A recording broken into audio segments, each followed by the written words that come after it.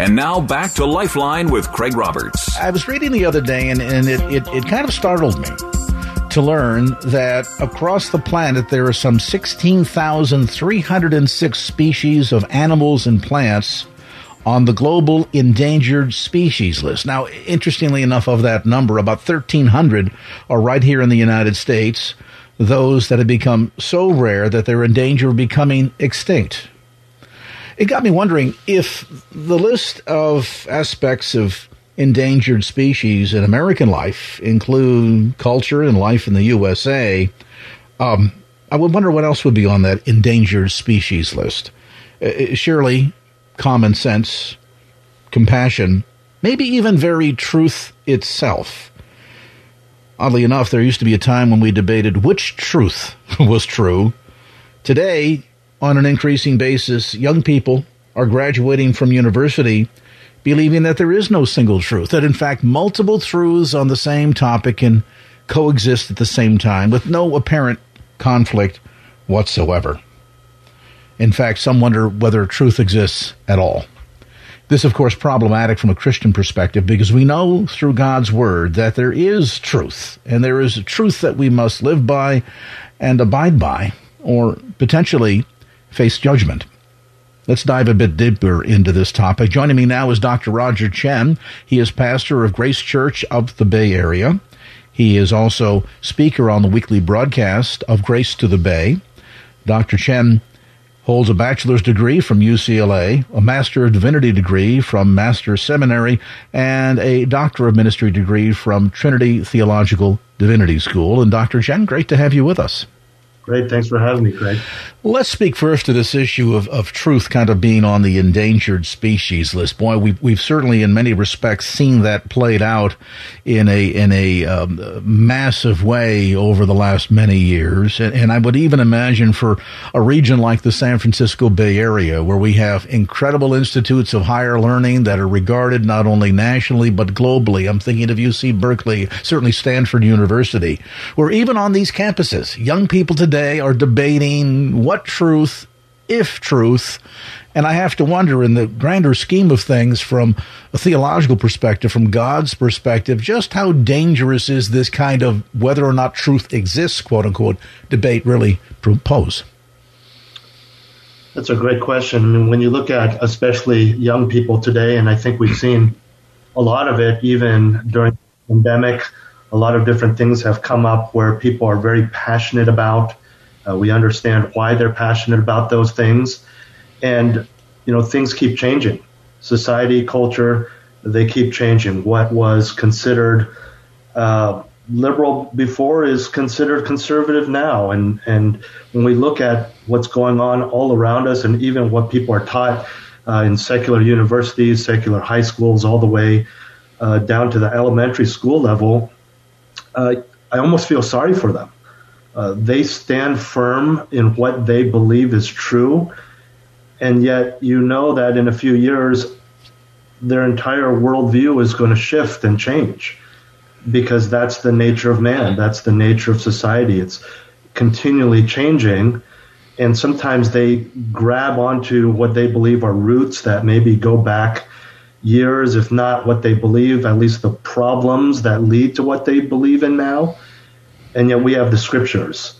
And all of these things, when not aligned with the very creator of mankind, we see how things go awry. And when we're living 2 Timothy 3, where things go from bad to worse, and when we hit worse, there's still more to come until the Lord comes back. And so it's so important that we are teaching the truth, that we have churches that are preaching God's word.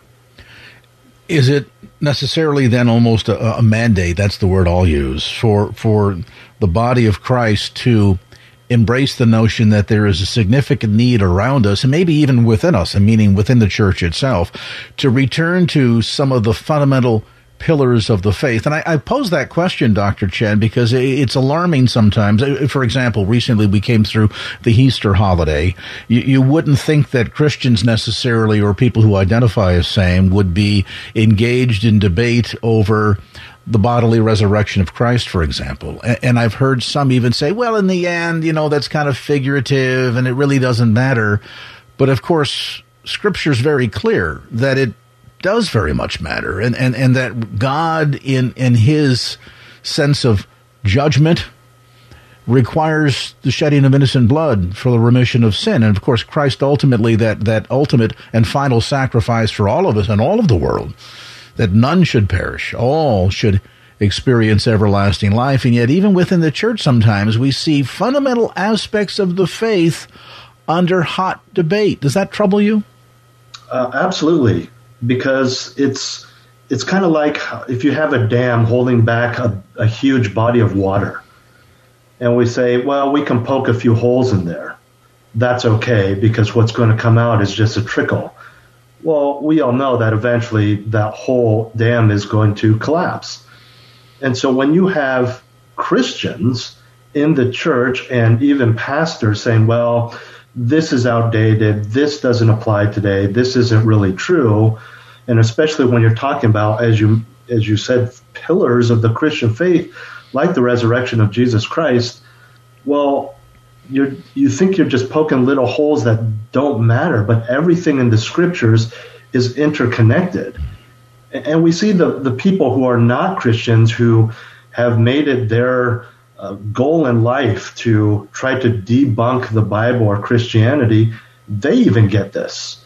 They start with the peripheral issues that they will have society on their side, because they know issues like men's and women's roles and things like that are interconnected, and ultimately by going to a seemingly innocuous doctrine, they can eventually attack the deity of Christ, for example. And speaking of the resurrection, what are you going to do with the entirety of 1 Corinthians 15, where Paul clearly lays out, culminating with, your Christians, you are the most to be pitied. You're pathetic.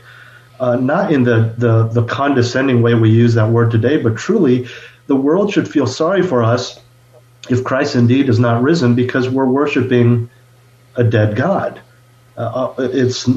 Everything we've sacrificed, Paul's saying, if Christ is not risen, every sacrifice you've made, every refusal to indulge in the sins of the world, every church service, every cent that you've given is no better than someone worshiping a false god in the ancient city of Corinth. It just, you're taking apart massive chunks of Scripture, and pretty soon all you have is just a piecemeal, frankly, opinion of people saying what they want to say, and then the worst part is claiming that it's from God, and it's not. Do you think that perhaps over time the slow capitulation over what some might appear to suggest are minor topics, well, let's not fight over that, we can agree to disagree and kind of move on, a sense of timidity about standing up for unadulterated truth, and we kind of say, well, for the sake of this conversation and to not, get into fights with people, we're just going to move the goalpost slightly. We'll erase this line in the sand and move it a few degrees over, because much like your example of one or two holes in the dam, a little leak doesn't seem to be a big problem. But as more water pours through, the water on the other side of the wall rises, and we begin to see further erosion take place. And eventually through that trickle, and we look at the impact of water through things like creating the Grand Canyon, over time, it will do significant damage. And while initially we might notice it, in the end, oftentimes it becomes so significant that being able to kind of pull ourselves back from the brink becomes a mere impossibility. Is this almost in that regard a wake-up call for the church, that we need to take seriously the fundamentals of our faith that include being about the master's business, that include being about discipleship, pure religion, as they used to say back in the day? I'm reminded of Romans 12, right? Don't be conformed to the world. And I'm reminded that Paul is talking to believers there. He's reminded them, you are saved, you're redeemed, but the world can influence you. And I believe that's what we're seeing in the church today. My experience is limited. I'm here in the San Francisco Bay Area. I can't speak for Christianity all around the country or even the world, but we definitely see these major themes where we've already moved the lines a little bit and we don't even realize it. I think that it's kind of like that proverbial goldfish or whatever it is, right? Where you yourself, because you see it every day, you don't realize how big it's growing. And then someone visits you who hasn't seen you in a year, says, wow, your kids have really grown. And it's little by little. And I think the world system, the Lord's enemy, he knows what he's doing. We're not going to accept this massive overhaul of morality. It's bit by bit, and that's what's happening. I find it interesting that being a church that many would consider conservative, I practice expository preaching, verse by verse, if not word by word, that most of the pushback that I get, and I understand my situation may be different because I'm a pastor, is not from unbelievers. It's from other churched people who say, well, you shouldn't hold that line. Times are different. We don't want to alienate people, things like that. And it's really discouraging. And so to answer your question, definitely in every single thing, we need to be clear, because if God has said it, we better get it right. Our conversation today with Dr. Roger Chen, Senior Pastor of Grace Church of the Bay Area. We'll take a brief time out. We'll come back to more of our conversation right after this. And now back to Lifeline with Craig Roberts. Welcome back. We're visiting today with Dr. Roger Chen. He is the Senior Pastor of Grace Church of the Bay Area. Dr. Chen, I want to pick up our conversation where we left off just prior to the break. And I'm struck by the notion, Dr. Chen, that, as we sometimes, as I said before, kind of move the goalposts slightly because we don't want to get into some controversy, and all of a sudden we get into these doctrinal discussions that become debates that become downright arguments, and many of them kind of center upon an age-old reality.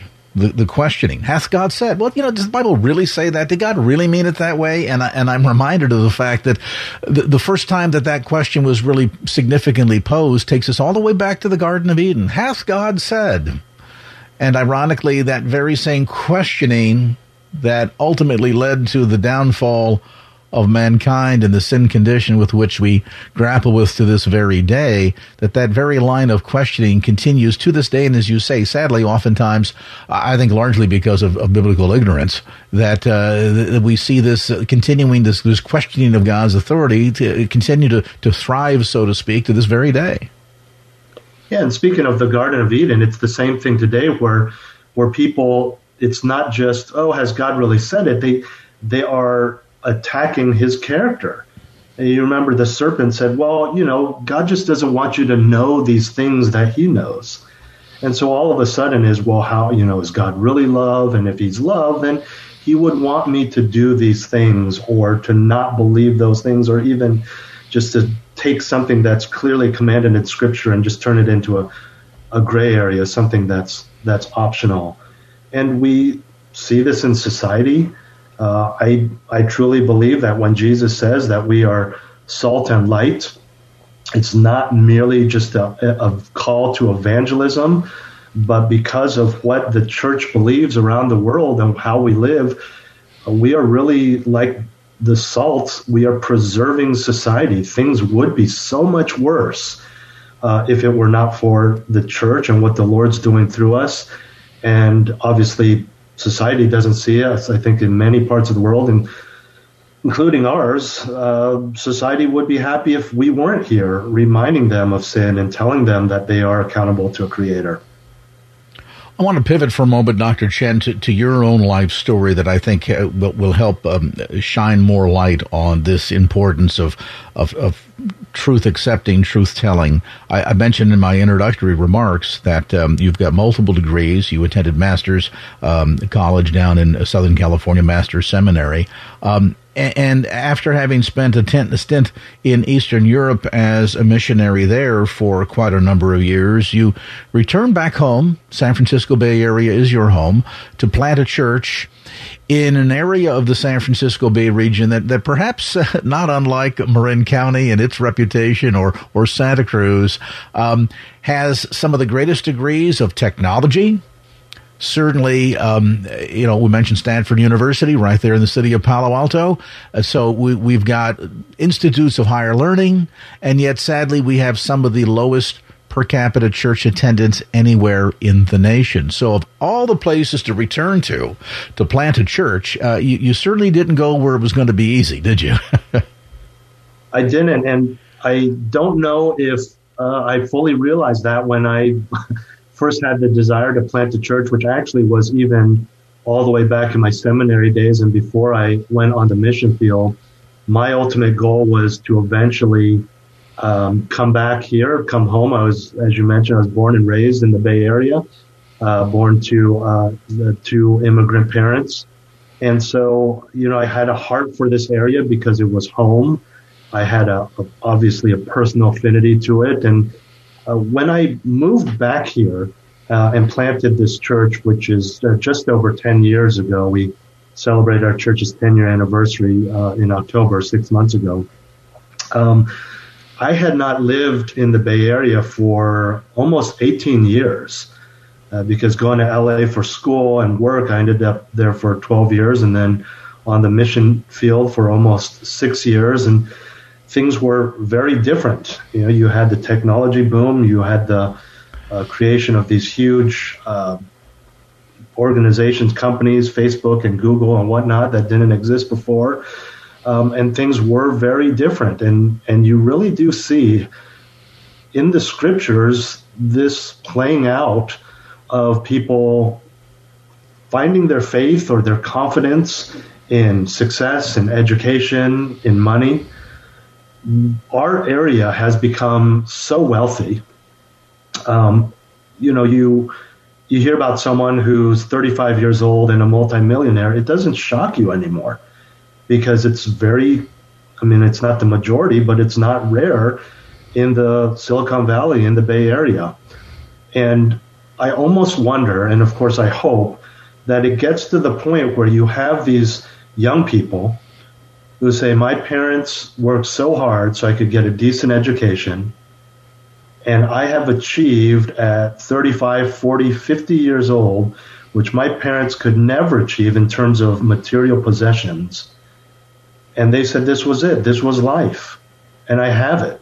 I have enough money that my kids and grandkids would never have to work. I've provided for people who don't even exist yet, and I'm still unhappy. I don't know if that's what's happening. I know that money and possessions and fame and fortune don't fulfill in the way that Christ and faith do. But I think it's so important that we are here. And, there's places in our country that are still saturated with churches. My wife is from the edge of the Bible Belt where almost everyone is a Christian or at least grew up in church and claims to be churched or Christian. And there's less of a sense of desperation than what we feel in the Bay Area. And the more they have, it seems like the more they're trying to fill this void, which is being created by what they have. And it's just so important that churches are here, Christians are here, they're living boldly, they're speaking up for Christ with the gospel, because these people's lives are empty.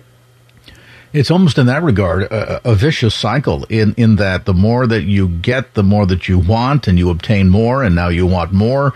And I guess the question is, for a rich man, what's too rich? When do you stop? And the answer is never.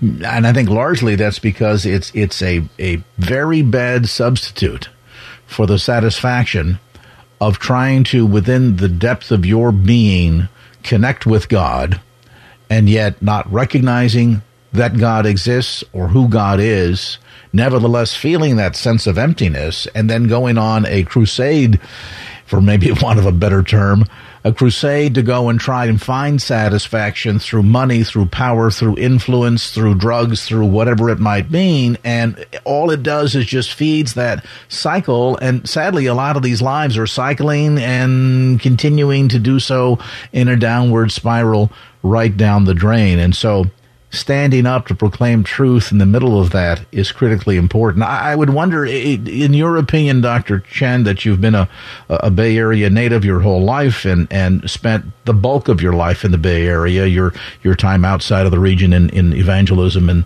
and education notwithstanding.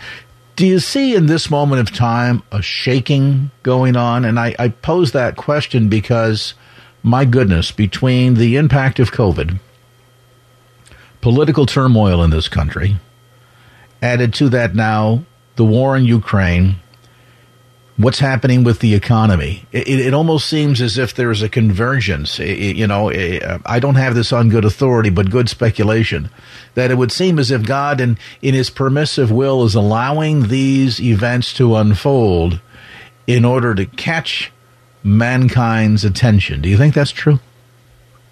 I think that's true. I think that's something that he told us would happen.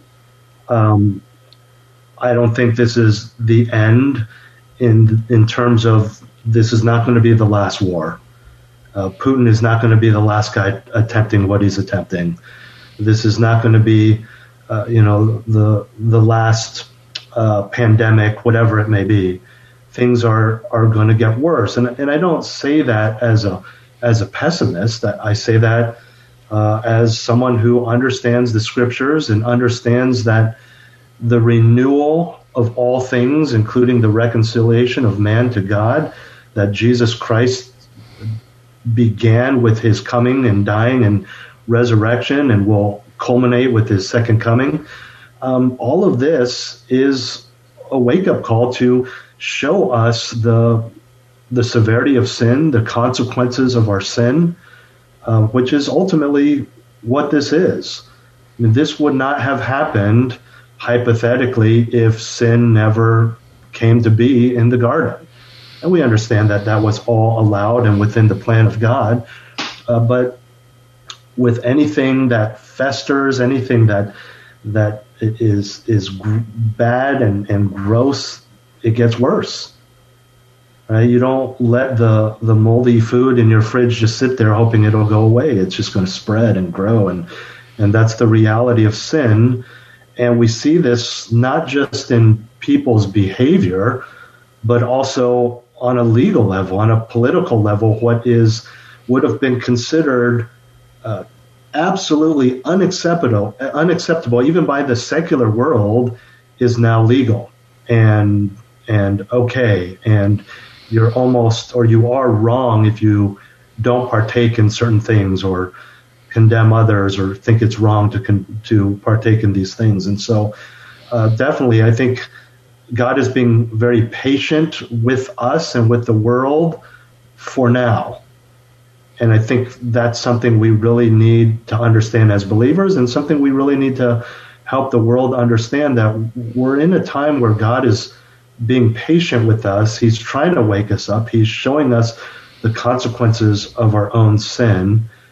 And the problem I see is the way people are reacting to these things, whether it's the war or the pandemic, where they're given a wake-up call and an opportunity to turn to God.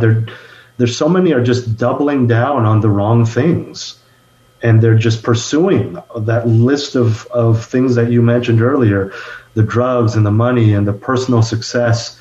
And I think in a lot of ways, too, we're kind of sheltered here in America, maybe even more so in California and the Bay Area, because things are a lot worse around the world. There are wars outside of Ukraine that we are not aware of because the news is highlighting one particular war. And so things are bad around the world. And I think as Americans, we've gotten very spoiled, right? We speak about things that maybe we shouldn't really speak about. And we protest and talk about things, but that is kind of the end of it. We don't really do much more. And because of the freedoms and the money and stability we have in this country, we're blinded to, I think, the realities of life that exists around the world, and in turn, the depravity and sin that is contagious all around us. Our conversation today with Dr. Roger Chen, senior pastor of Grace Church of the Bay Area. We'll take a brief time out. We'll come back to more of our conversation right after this. And now back to Lifeline with Craig Roberts. Welcome back. We're visiting today with Dr. Roger Chen. He is the senior pastor of Grace Church of the Bay Area. Dr. Chen, let's pick things up where we left off just a few moments ago prior to the break. Now, toward that degree, I've often wondered, I wonder what our fellow believers in countries like Vietnam and North Korea and Iran and Iraq and so many parts of the world where there are significant degrees of persecution. And I'm talking about not persecution that says somebody's upset because they've been told to wear a face mask, but persecution where their very life, their very liberty is at stake because they have been caught with a Bible in their possession, as is the case in North Korea, or they've simply proclaimed Jesus Christ as Lord and Savior above all others in many parts of the Muslim world. That could get you death. And yet there seems to be a disconnect from this kind of reality, from a biblical type of persecution that we see outlined in Scripture. That is the day-to-day challenge that our fellow believers face every single day, and I might add, and do so eyes fully wide open. And yet here in the United States, or most of the West, we're disconnected from these realities, and therefore our definition of what hard times or persecution looks like very different from that of the reality faced by many Christians around the globe today. Yeah, I agree. And at the same time, I don't want to undermine the reality of trials in the believer's life here in California. Obviously, they would look very different than someone who is, as we've seen in the news recently, having a worship service in the subway because their homes are getting bombed. And the beauty of it is that the Word of God is universal. Whether you're struggling because you're literally in a war, or you're struggling because you feel persecuted regarding a mask mandate or whatever it is, the reality is we can turn to the Lord. And, I'm reminded of Hebrews 10:24, which tells us to stimulate one another to love and good deeds. And the passage goes on to remind us to not forsake the assembling of believers together. I'm paraphrasing there. And then he ends the verse by saying, all the more as you see the day drawing near. I think for believers, this is a good reminder that as we see things getting worse, we really need to try harder to encourage one another, to sharpen one another as iron sharpens iron, Proverbs 27:17. And because church, I believe, should be a place where, as believers, we're out in the world, and it's hard. We live in a world that doesn't believe what we believe. We're working with people, we're living with people that are at war with our God, and in their depravity can't understand who we are and what we believe, what we live for. And so church should be a place where it's almost like a rest, a break away from the world, to be with God's people, to say, I can worship God. I don't have to explain anything to an unbeliever. I don't need to worry about them persecuting me or questioning me. And my concern is that believers, are we living in a way that that's a reality, that we look forward to being with God's people because I am living out my faith day to day, that I need that break. I just need to be with God's people and be refreshed and renewed by God's word and the scriptures and worship and those types of things. So there is an acknowledgement we have to have of what's going on in the world. But I think how someone views a worship service is a good indicator of how they are living, if they're living the way they're called to out in this world that we're describing here. And that takes us full circle back to some of my opening remarks and our early on discussion pertaining to the importance of acknowledging truth, embracing truth, speaking truth, telling truth, living truth. That, so often there is a propensity towards, particularly in the West, to participate in Christianity as a spectator, but not be fully engaged. And I think we're at a juncture, most certainly, as we've discussed, where the world is urgently crying out for some kind of truth. It may not know how to articulate that request, but as you see the rise of interest in New Ageism and spiritualism that's outside of the bonds of traditional, historical, reformist-style Christianity, and instead, looking for something else that seems to be a false imitation, of course, but seems to be something that might bring a sense of satisfaction, but in the end does not satisfy. And so the church being able to speak up, proclaim truth, and live it out in a very strong fashion. I think there's a major difference between knowing the Word and living the Word. And I wonder if maybe one of the challenges here before the church today, for not only our own personal sake in terms of our relationship with God, but our ability to impact the world around us, predicates upon each of us to not only be truth tellers, hearers of the Word, but doers of the Word as well. I've always been a firm believer that what you want to see in a solid church, and I would tell people in my church that need to move away for work or whatever, they will ask me, what should I look for in a church? And my number one is, of course, solid preaching, people who are not giving opinions. I tell my congregation all the time, my opinion doesn't matter. And sometimes that bothers certain people because they want my opinion. Especially recently, my opinion doesn't matter. My opinion on, to bring up recent events, my opinion on masks and vaccines does not matter. What matters as your pastor is that I preach the Word of God and tell you the objective truth, because we have so much subjectivity in this world. I mean, how refreshing is it when we actually have something concrete? Yes, I will be there for our appointment. Yes, 2 + 2 = 4. And the Word of God is objective. But the second thing in terms of a solid church is I tell people, look at the people. You could have solid preaching, good, whatever you want to call it, conservative, expository preaching. But look at the people. Are they living out what is being taught? Because you could have a solid preacher preaching the Word week after week, and the people don't love each other, they're not practicing biblical fellowship, then there's a disconnect there. Now, I don't see that happening a lot, but my point is the solid preaching has to be not just head knowledge. Like, here's a church, wow, they really know their stuff. They know their theology. They can debate people, but okay, well, when they debate, are they doing it graciously and lovingly? Are they having compassion on the members of the Christian cult or the unbeliever?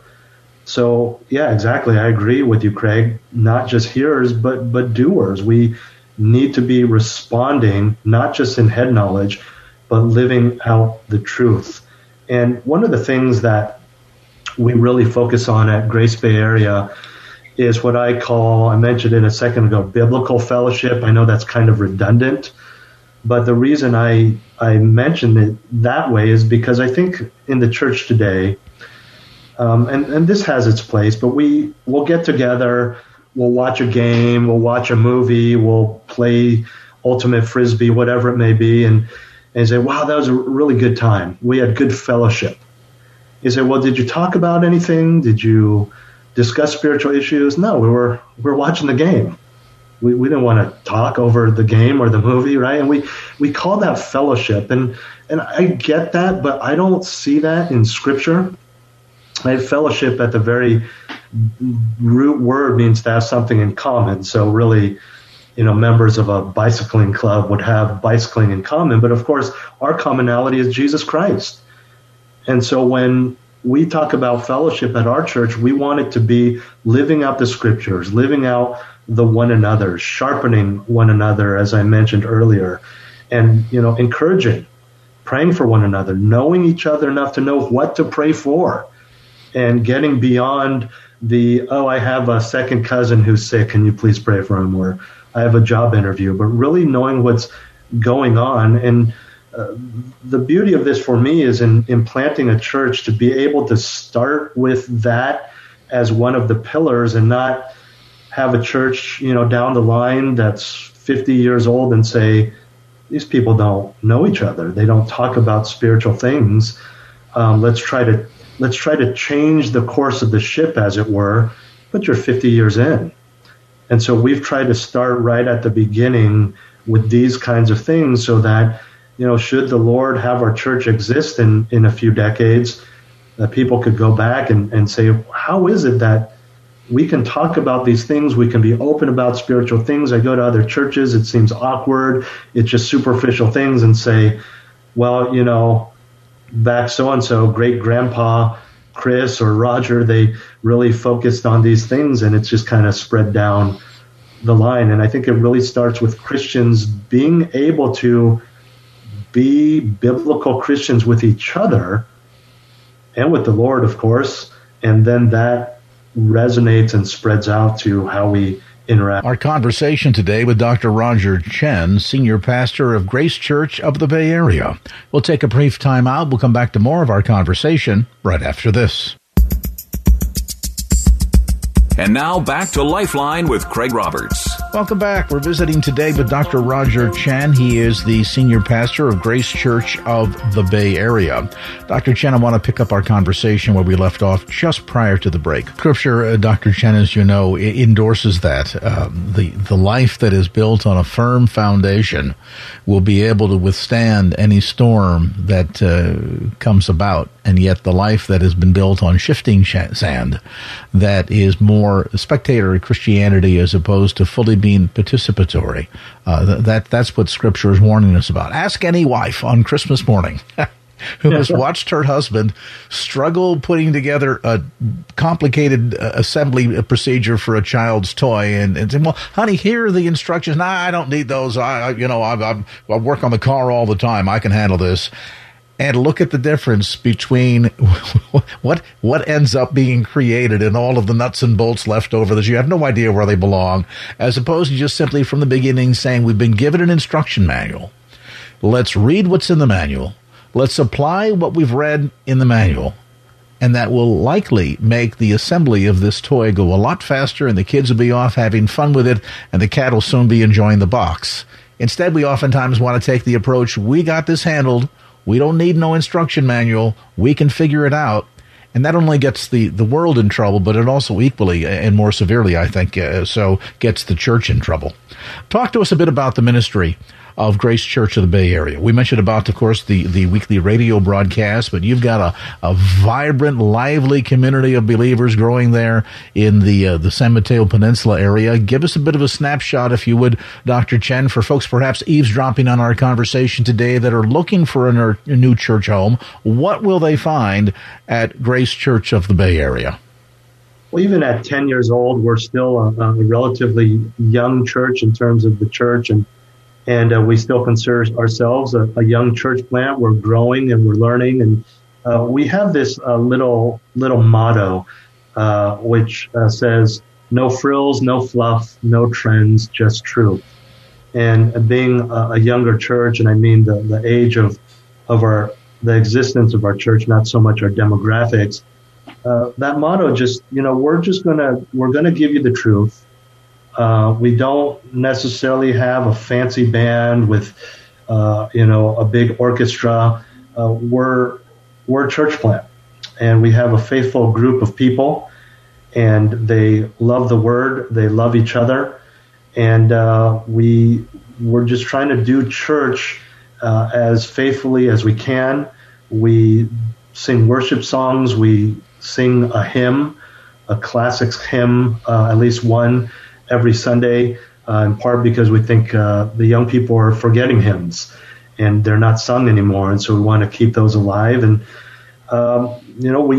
you come in and you greet people and you sit and you come as you are. You don't need to dress up. You can if you want to.